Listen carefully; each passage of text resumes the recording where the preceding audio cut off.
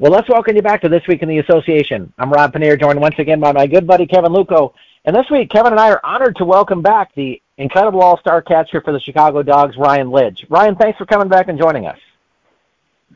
Guys, it's great to be here. Thanks for having me back on. I enjoyed last time. I know this time will be even better, so I look forward to it. You're a vet with us now, so we're pretty excited about this. But Ryan, before we talk a little bit about what's going on with the Chicago Dogs and stuff, you were down in Puerto Rico for winter ball. Tell us a little bit about that experience.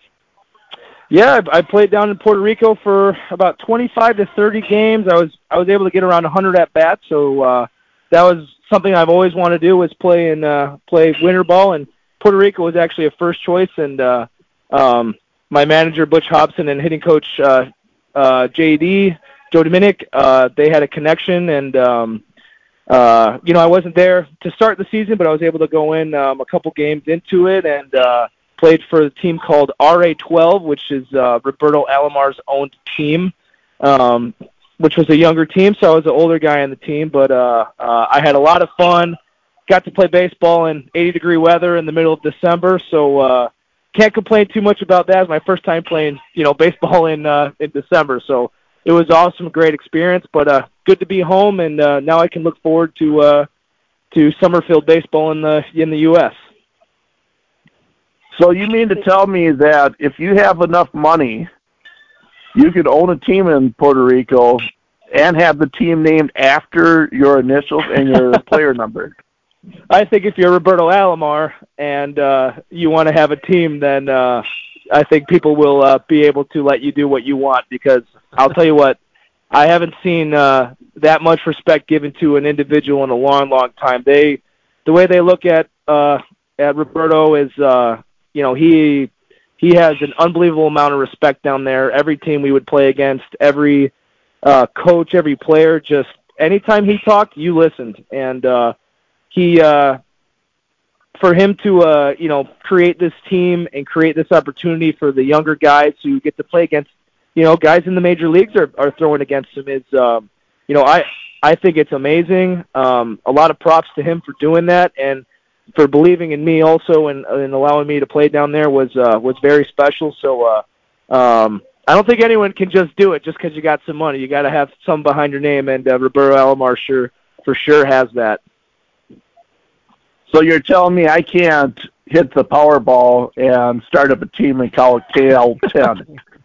If you gave him enough money, maybe. Who knows? I'll have to talk to the commissioner about this if things work out. Yeah. Was he managing the team then, or what was his role as you guys were playing? Yeah, so he wasn't our manager. He wasn't the hitting coach. He wasn't the infield coach, but he was himself. We knew he's the owner of the team, but a totally unique type owner that, played the game, Hall of Famer. His brother played the game. His dad played and coached. So anything that this guy said, you would listen to. So he was a coach, but at the same time, he would just sit there and watch the games. And if he felt like he had something to say, then he would say it. And you don't have the owner of your baseball team really sitting in your dugout during games a lot. So that's pretty cool to have, especially when it's a guy like Roberto Alomar. So I soaked in every second of it that I could with him. I have to tell you, I was pretty impressed. This is the most games you've played in a season in the American Association, actually in any professional season. Then you went and played winter ball this year. No desire to rest? You wanted to get right back out on the diamond, it sounds like. Yeah, I mean, got me out to Steve Peterson. We're out of Crystal Lake, Illinois. The facility is called Evolution Baseball Academy, but it's nothing big. But what we do is we are obsessed with baseball. We love it. We want to play baseball as much as we can. And so my goal going into this year was to play as many games as I've ever played, to catch as many games as I ever caught. And that doesn't mean you don't get tired. That doesn't mean you don't get beat down. But you put yourself into a certain physical shape and a certain mental shape where you're able to handle it. I got to have like 2 months off before I went back down to play some baseball in Puerto Rico. but it's a testament to the ability that I train at and the shape that I was able to get in because of the guys there, because of the guys who pushed me and who motivate me and say, hey, you got this opportunity, go down there and do it. Even if you're a little tired, you can handle it, you can get through it. So I owe a lot to those guys, and it was a lot of games, but I mean, hey, it's baseball. You find a way. Was this an entirely different training regimen you had for yourself then from this year in comparison to previous years? Yes, absolutely. A lot more, I guess for lack of a better word, stamina work, endurance, making sure that my arm's healthy to, be able to catch as many as I can because I'm throwing the ball as much as anyone. And so I got to make sure that guy's healthy. Got to make sure my legs are healthy. I've got a strong core so that if something does come up, if I do get hit by a pitch or get a little weaker, that it can come back, right away and handle it. And, it's nothing like too crazy, but I just made sure that I put myself in basic exercise, sprint, doing all of it. Oh, boy. Well, that sounds like you're doing some things here. Now, are you seeing that this is improving your ability on the field as well by doing this training, or is this just allowing you to play more? 100% both. I mean, I can't be on the field if I'm not on the field. I can't play if I'm not on the field. So, I tell a lot of kids, you get in the weight room and you build strength. Yes, to hit the ball further. Yes, to throw harder, to run faster. But you also do it so you can stay on the field. And I try to keep it as basic as that. And the more that you kind of preach how important having a body that's in baseball shape, not football shape, not hockey shape, but baseball shape, and the more that I've preached that to kids I teach lessons with, and when I coach in the off season, the more I realize myself that, hey, I need to do that too. So, I mean, it helps in everything. You're not as sore the next day, and even if you are, you're able to handle it. So, not saying that 80 games is easy, because I think I caught around 80 games or so, and now I guess with winter ball around 100. Not saying it's easy, but you try to put yourself in the best position to do that, and I feel like I did this off season. Now, when you say baseball shape, elaborate a little bit on that. Does that mean like you're maybe you have muscle mass, but you're making sure you're also flexible enough where you're not prone to muscle injuries? Yes, absolutely. You got to be flexible, especially in the upper body.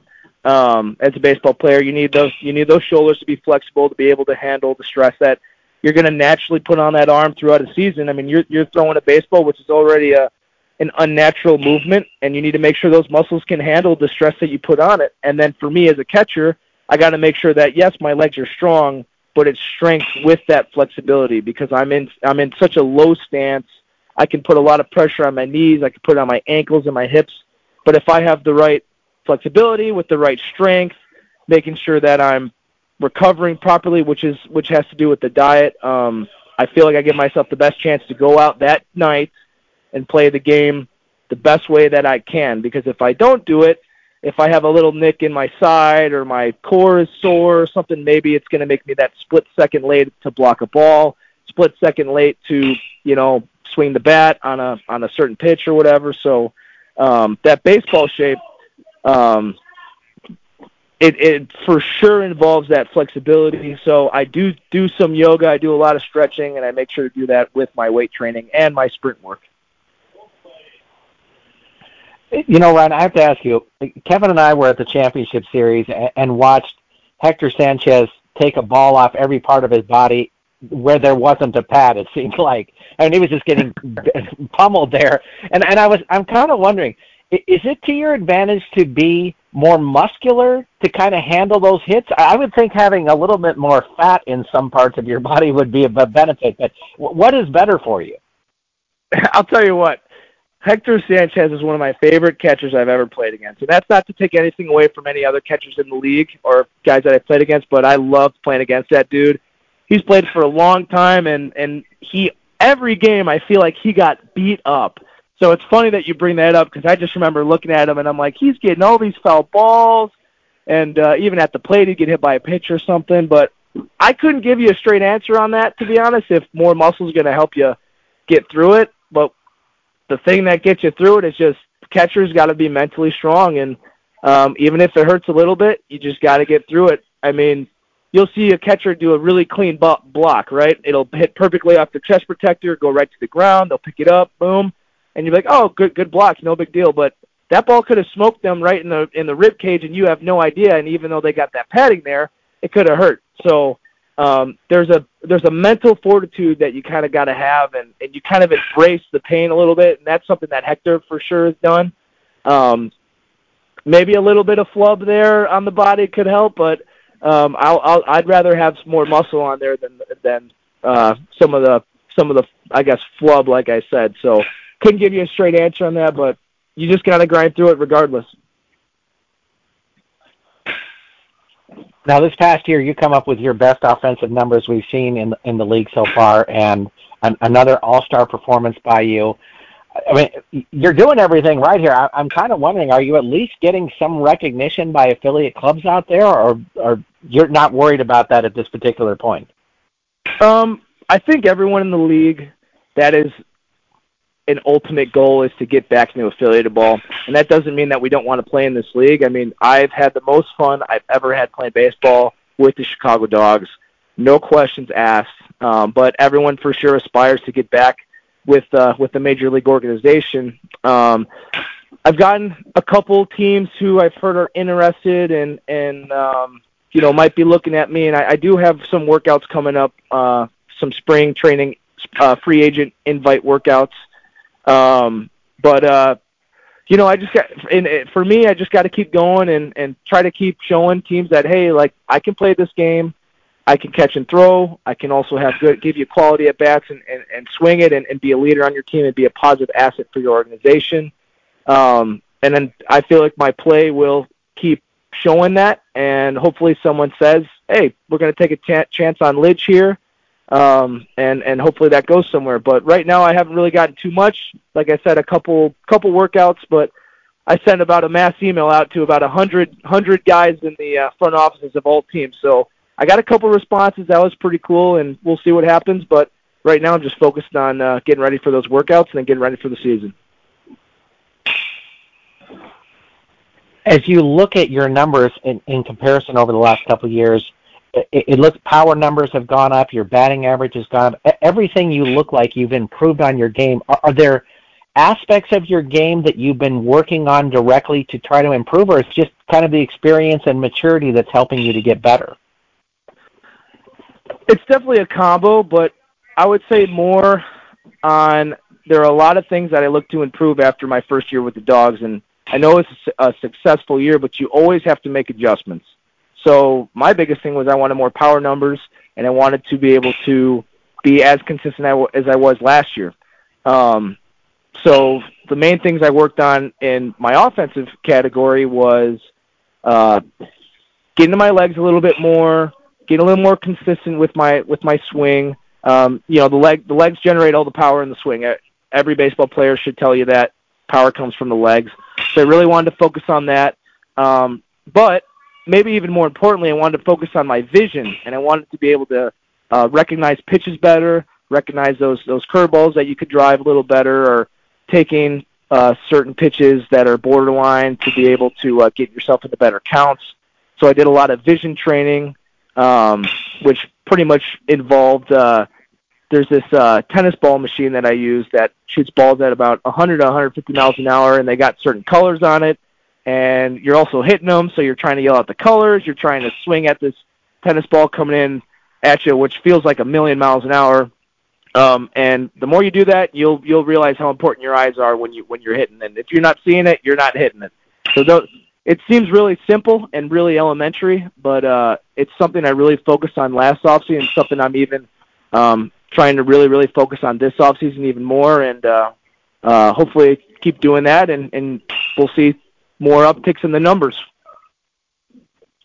You've had a lot of really good teammates the last couple of years with the Chicago Dogs. Have any of them been sort of a mentor to you, and guys that you may have picked up something that has helped your own game? Yeah.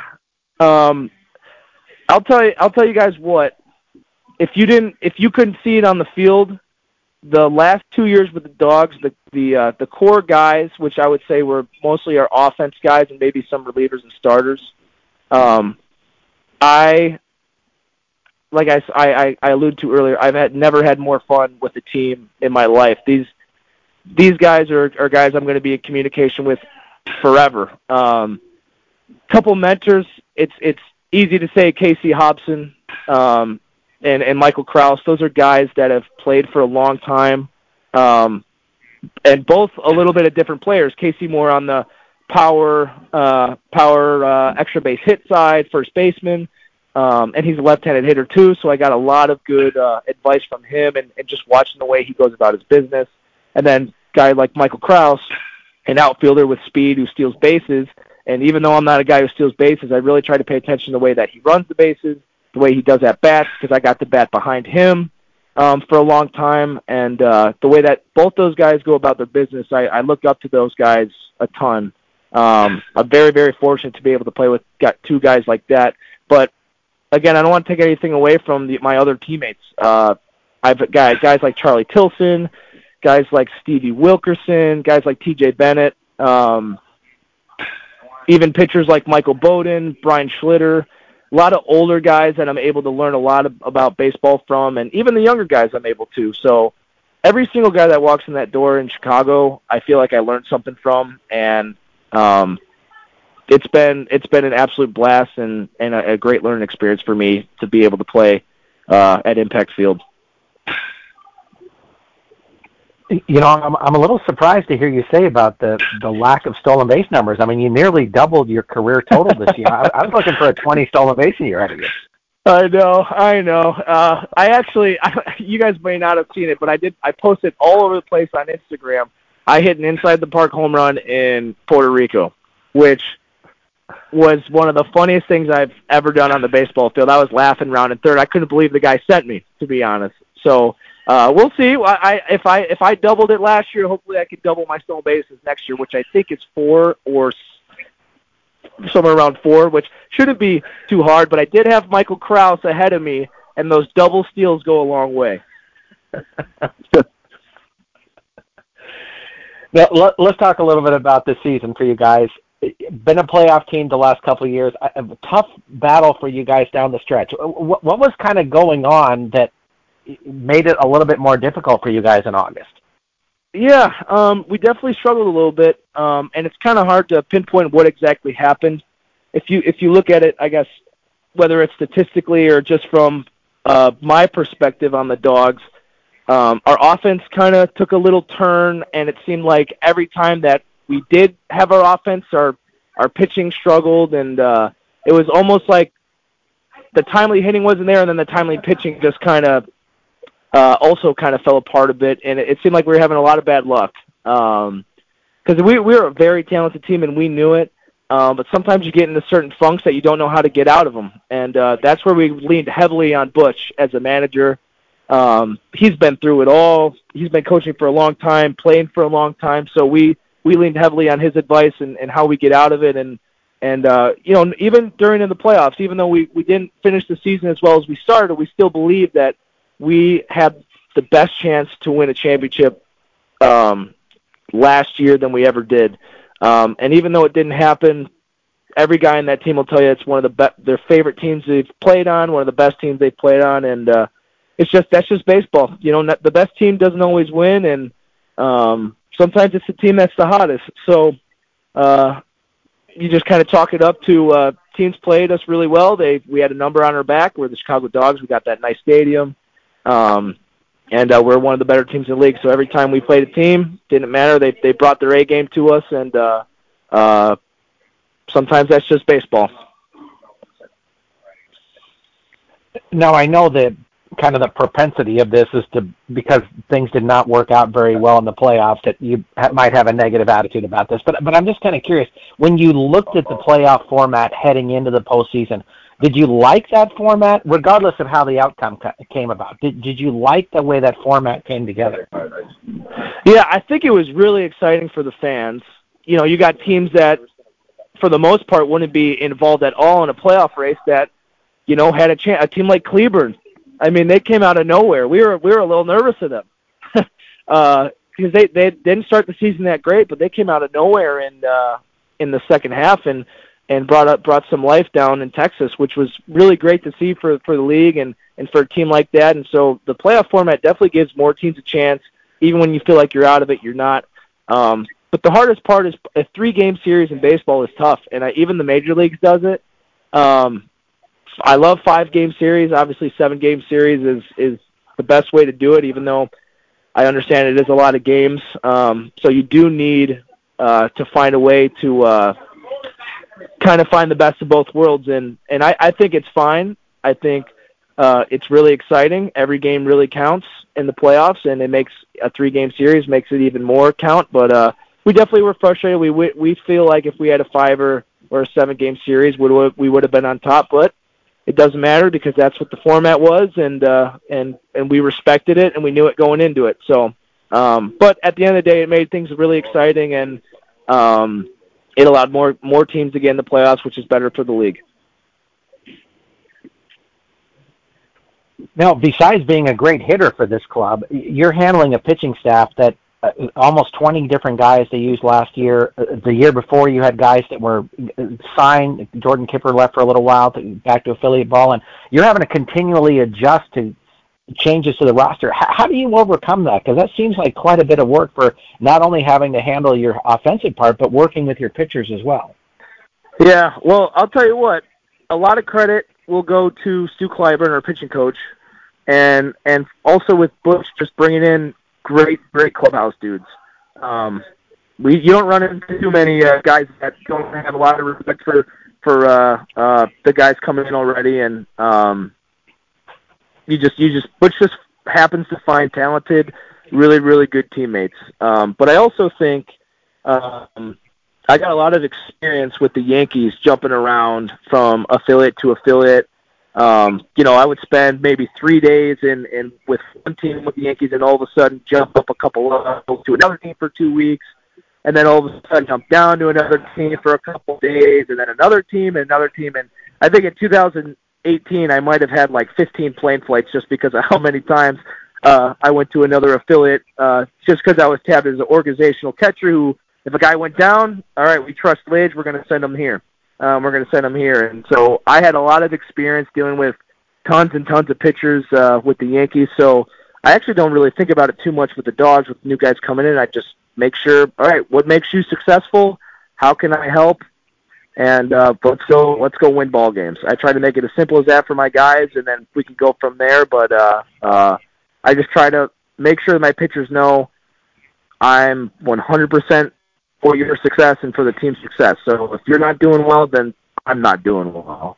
And I think that doing that, I kind of create a respect, and hopefully guys then enjoy throwing to me. And that's right. There's a lot of pitchers that came in this year, but like I said, all good guys, and I really enjoy getting pitchers and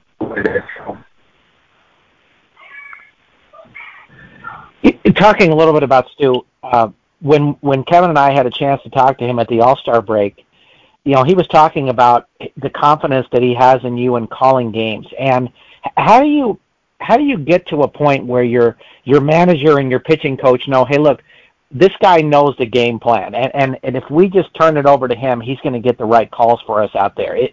How do you develop that kind of rapport with your staff?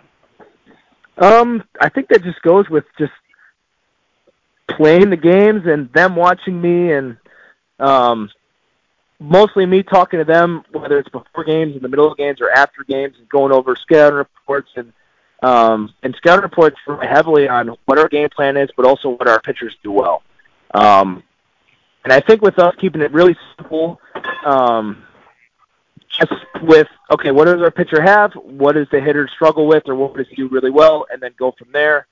We don't really get too crazy involved in the analytics and stuff like that. So it's nice to hear Stu trusts me. There's a lot of times where I'll we'll have to have a talk about it in the dugout or after the game. But by doing things like that, I'm able to earn a trust with them, and I'm able to also trust what they see, and it's just kind of like a mutual relationship I have with.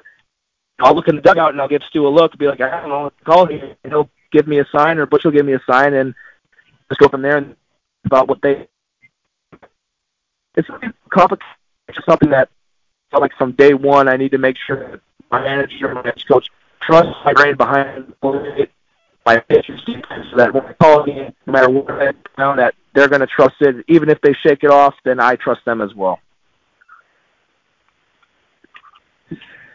Now, Kevin was asking you a little bit about guys that are influencing you, out there on the field. I think from an outside point of view, it looks like a very workmanlike attitude for the Chicago Dogs.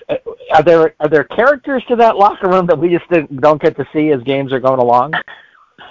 100,000%. We have so much fun in that locker room and in the dugout, whether we're running or losing.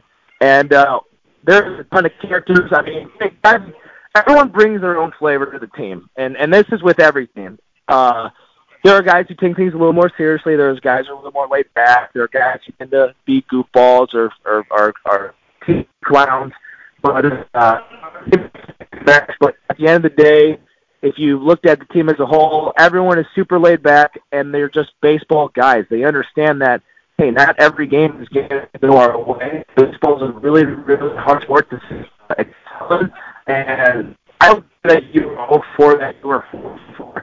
I'm going to make sure that you're okay. But I'm also going to make sure that we're enjoying ourselves, because we got 100 of these things. We got 100 games to go, and hopefully even more, just because it's playoffs.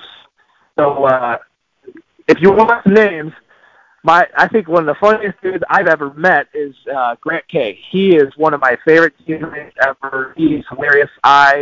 He was my roommate on the road, so maybe I'm a little biased, but I tell Grant all the time, you're one of my favorite teammates and one of the funniest dudes ever. And I think guys would agree on the team about the same. Well, right on. Looking into this upcoming season, you talked a little bit about that you're going to be out in some of these other training camps to hook up at an affiliate club. If that doesn't work out, are you going to be a Chicago Dog again next year? Yep. It's my plan, and I wouldn't have it any other way. I love playing in Chicago. I love the fans, the stadium.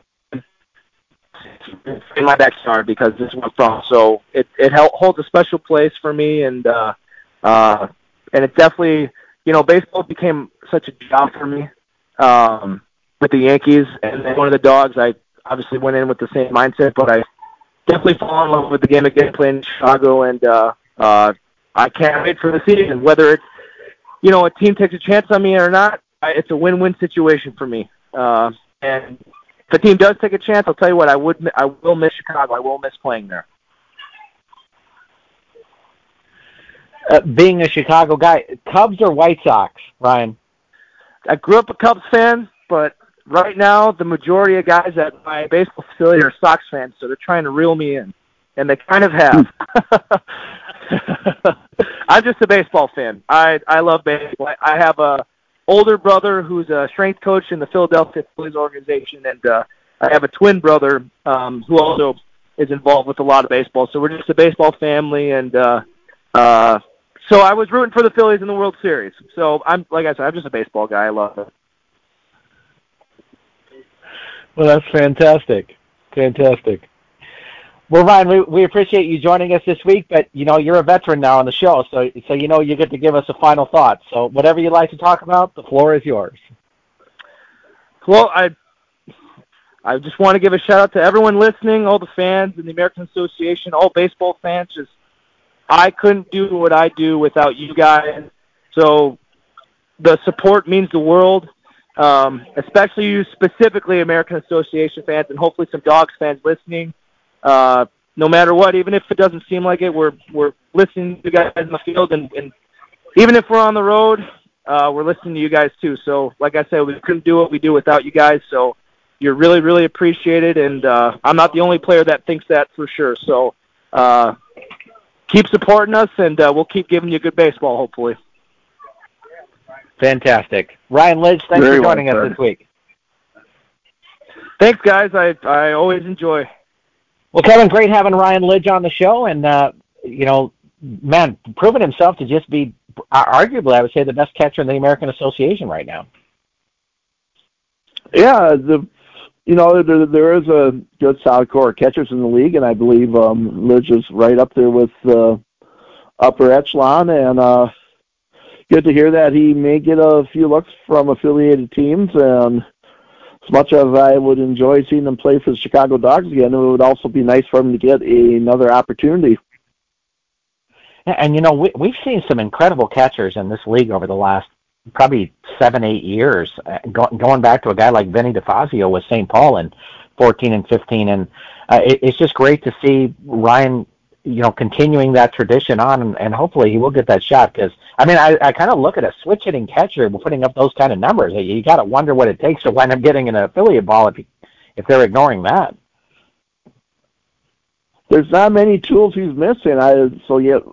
Don't know exactly what these organizations are looking for, or if it's just a numbers thing where maybe teams just have enough catchers as it is. So hard to say without being involved. Well, Kevin, let's look back on the Chicago Dog season for a moment. And this is, I think there were two teams that you and I looked at this last year that we were kind of scratching our head about what was going on with them. That was Sioux City and Chicago. This team looked like they were built so that they just didn't have slumps. You had a very consistent group of guys. Nobody was a big hitter outside of Ryan. You didn't have a huge 25 home run guy. You just had a lot of guys that hit well. But for some reason, August just became a tough month for this team. And, I think that unfortunately carried over into the playoffs for them. They got knocked out right off the bat. Chicago was a team that I didn't really pay much attention to. Bad on me. I'm supposed to be following this whole league. But then I took in a couple games in person up in Fargo right after the All-Star break. And the Dogs weren't really deep in starting pitching. But, boy, when you got to that bullpen, it was power arm after power arm after power arm. And you just wondered how could teams ever come back on this ball club once they got to the bullpen, especially if they had a lead.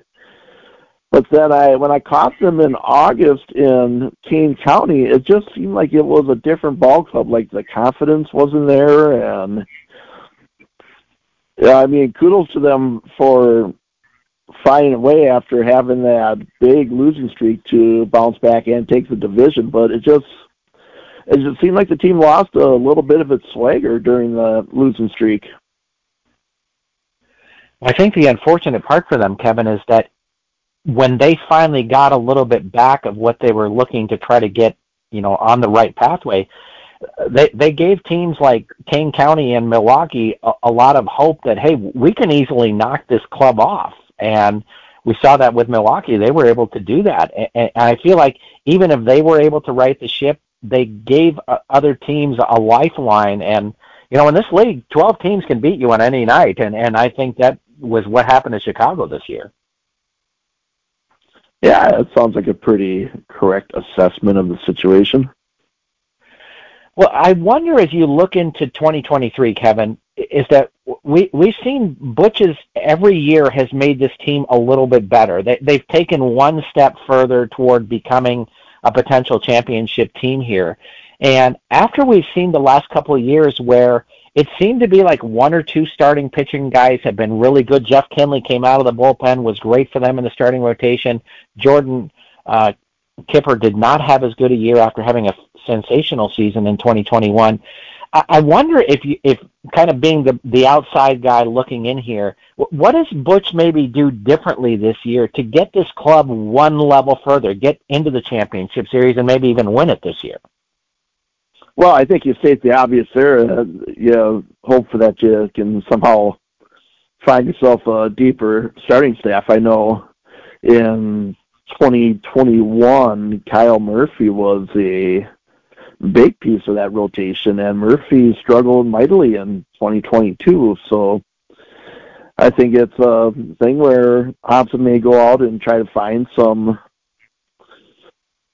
arms out there that he feels like could be good starting pitchers in this league, and maybe some of the guys he had last year when I was talking about how good that bullpen was, maybe it's a situation like Kinley where somebody in that pen says, hey, you know what, we need guys that can start. I want to go out and give this a shot. So, it could be a thing where they find somebody from within to step up and be a solid starter for the team.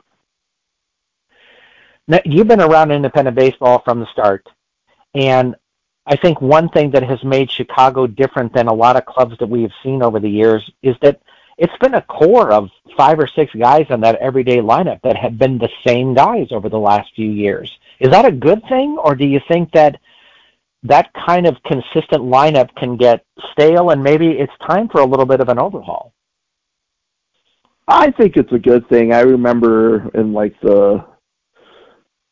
it seemed like when Fargo Moorhead started up playing in 1996, it seemed like a few of their guys were like that, where they were around for quite a few years, and what it did was it established a core of a winning tradition in the ball club, and I don't think it is a bad thing. If you had that core of guys and you're, in the bottom of the division every year, yeah, that's when I say, hey, maybe it's time to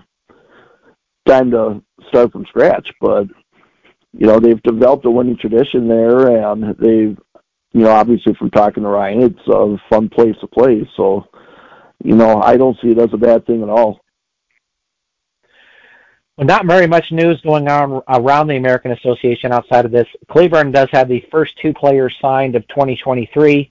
I'm going to horribly butcher both of these names, and I apologize to you guys right off the bat, but outfielder Gersel Pitry, I believe is the way that's said, signed, and infielder Engel Vielma.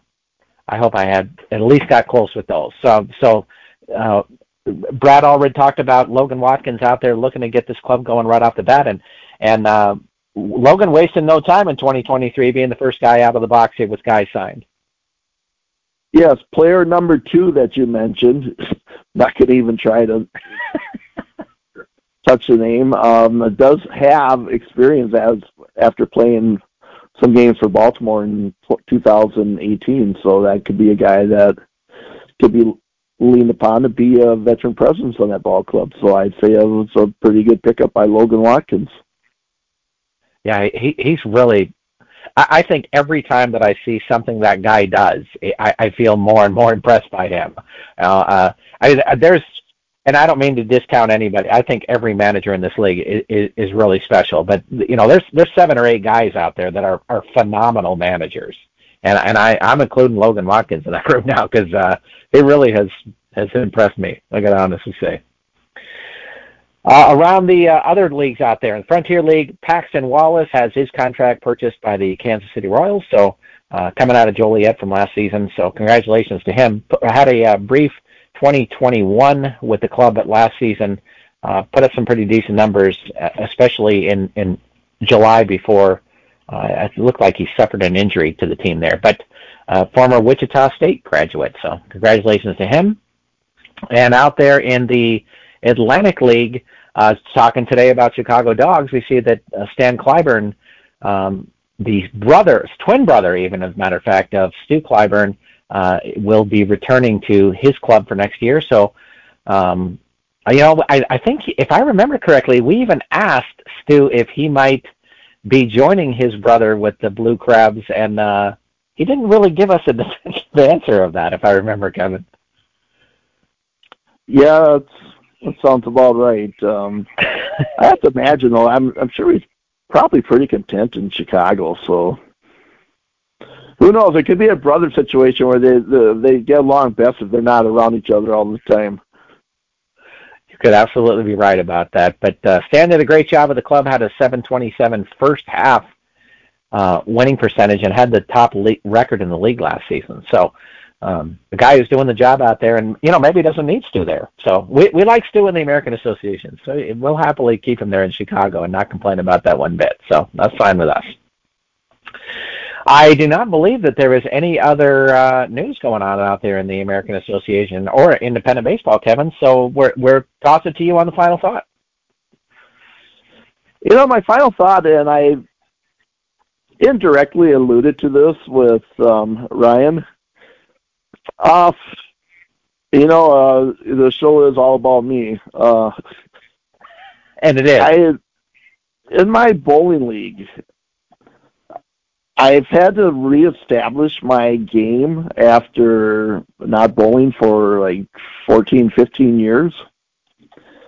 And now that I have, I've helped out a couple of bowlers. And I have to say, to me, it's just as fun to watch somebody that you've helped out become a better bowler than it is watching, than it is having success on your own. And it's been a pretty nice thing to, I often I'm find myself, I'm watching the guys that I've been working with more than I'm actually watching my own team. But it is a pretty nice feeling when someone you work with has success, and you can tell that they're enjoying what they're doing more because of it. And I imagine that's probably the same thing with baseball too, where, a younger player gets mentored by an older player and starts having success and starts having more fun. And I got to imagine it's good for the player being coached and the guy doing the coaching. So I guess in a way I can kind of relate to what kind of signs of success that a coach has in baseball. Yeah, I think that is one of those times where you not only feel like you're giving back to those, kind of paying it forward, so to speak, I guess, but where you feel like you get a little ownership on somebody else's success and helping them out through their career, and that's always fun stuff. So when you can make a difference, I think sometimes we say things like it's better to give than receive, and we kind of pass that off like it's no big deal whatsoever, like we're just saying it because it sounds good. But the reality is that's true. It is better to give and than take a lot of times, and helping somebody out really makes that kind of a difference. Yes, and like I said, I think we see a lot in baseball with coaches helping out the younger players and older players helping out younger players, even though when you think about it, if that happens on the higher level, I can see where maybe like a veteran first baseman might not be so helpful to a younger player that he sees as a threat to his position. And that's rather unfortunate, but I guess in the reality is when you get into a major league job, it's exactly that, a job. What's the old saying? I'll teach you everything you know, but not everything I know. But I'm glad that I'm in something that's non-competitive like that, where, I can, once I established myself where, a guy that's got like a 140 average doesn't want to get advice from someone with a 150 average. You're like, well, you're only 10 pins better than me. You don't know anything. Same thing in baseball, the guy's got like a 4.8 ERA, why would a guy that's got a similar ERA, he's thinking, well, why should this guy be mentoring me?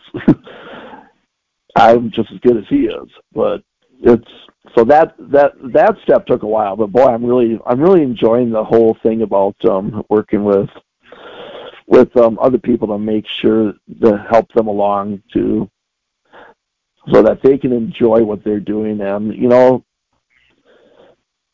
what I do with bowling, it's a game where it is dying a little bit at the grassroots level. The pro game's going strong, but if I can make someone do better, enjoy the game more, they're more likely to come back and keep doing it. So yeah, my rambling dissertation. the conclusion is it is nice to, you do have satisfaction in mentoring others. Yeah, and I want to take that thought that you just had right there and expand that out, Eamon, then to experience at games. Like you were saying, if you're enjoying more of your time at bowling, then you're going to want to do it more. Well, if they're doing things to make the experience at the ballpark more enjoyable, people are going to show more often. And you and I have talked about this a lot over the last few years, and I hope that there's some owners and GMs out there that are saying to themselves, we need to start doing some things across many sports, not just here in partner league baseball, we'll call it for today, but also in minor league hockey and places like that. But let's do some things that get fans out to the stadium is what Kevin and I believe. And no doubt, to apply what I've been talking about to such things as marketing, if I'd like to see, and I believe St. Paul's always done a good job of this. They've moved people on to other teams, and the people that they've moved on have been able to say, okay, hey, you know what? This is something we did in St. Paul. Let's give this a shot and try to get some more people out to the ballpark. Hey, this is a promotion we did. Hey, this is a in-between innings thing we did. So I think it's good that people at the top care enough about the people under them that they're more than willing to go out and lend a hand and give some solid advice and just do things that are better for the sport as a whole, as opposed to just worrying about your own team. Absolutely well said there, Kevin. Fantastic. Before Kevin and I end tonight, we want to say that now that we are in the 2023, to Happy New Year to everybody out there, and we hope that 2023 is a lot less tumultuous than what we had this last couple of years, because Kevin, it's been a little overwhelming at times. No doubt about it. I'd like to just see a bit of normalcy kind of creep into our society again. We used to have it. It was neat. Yes, absolutely.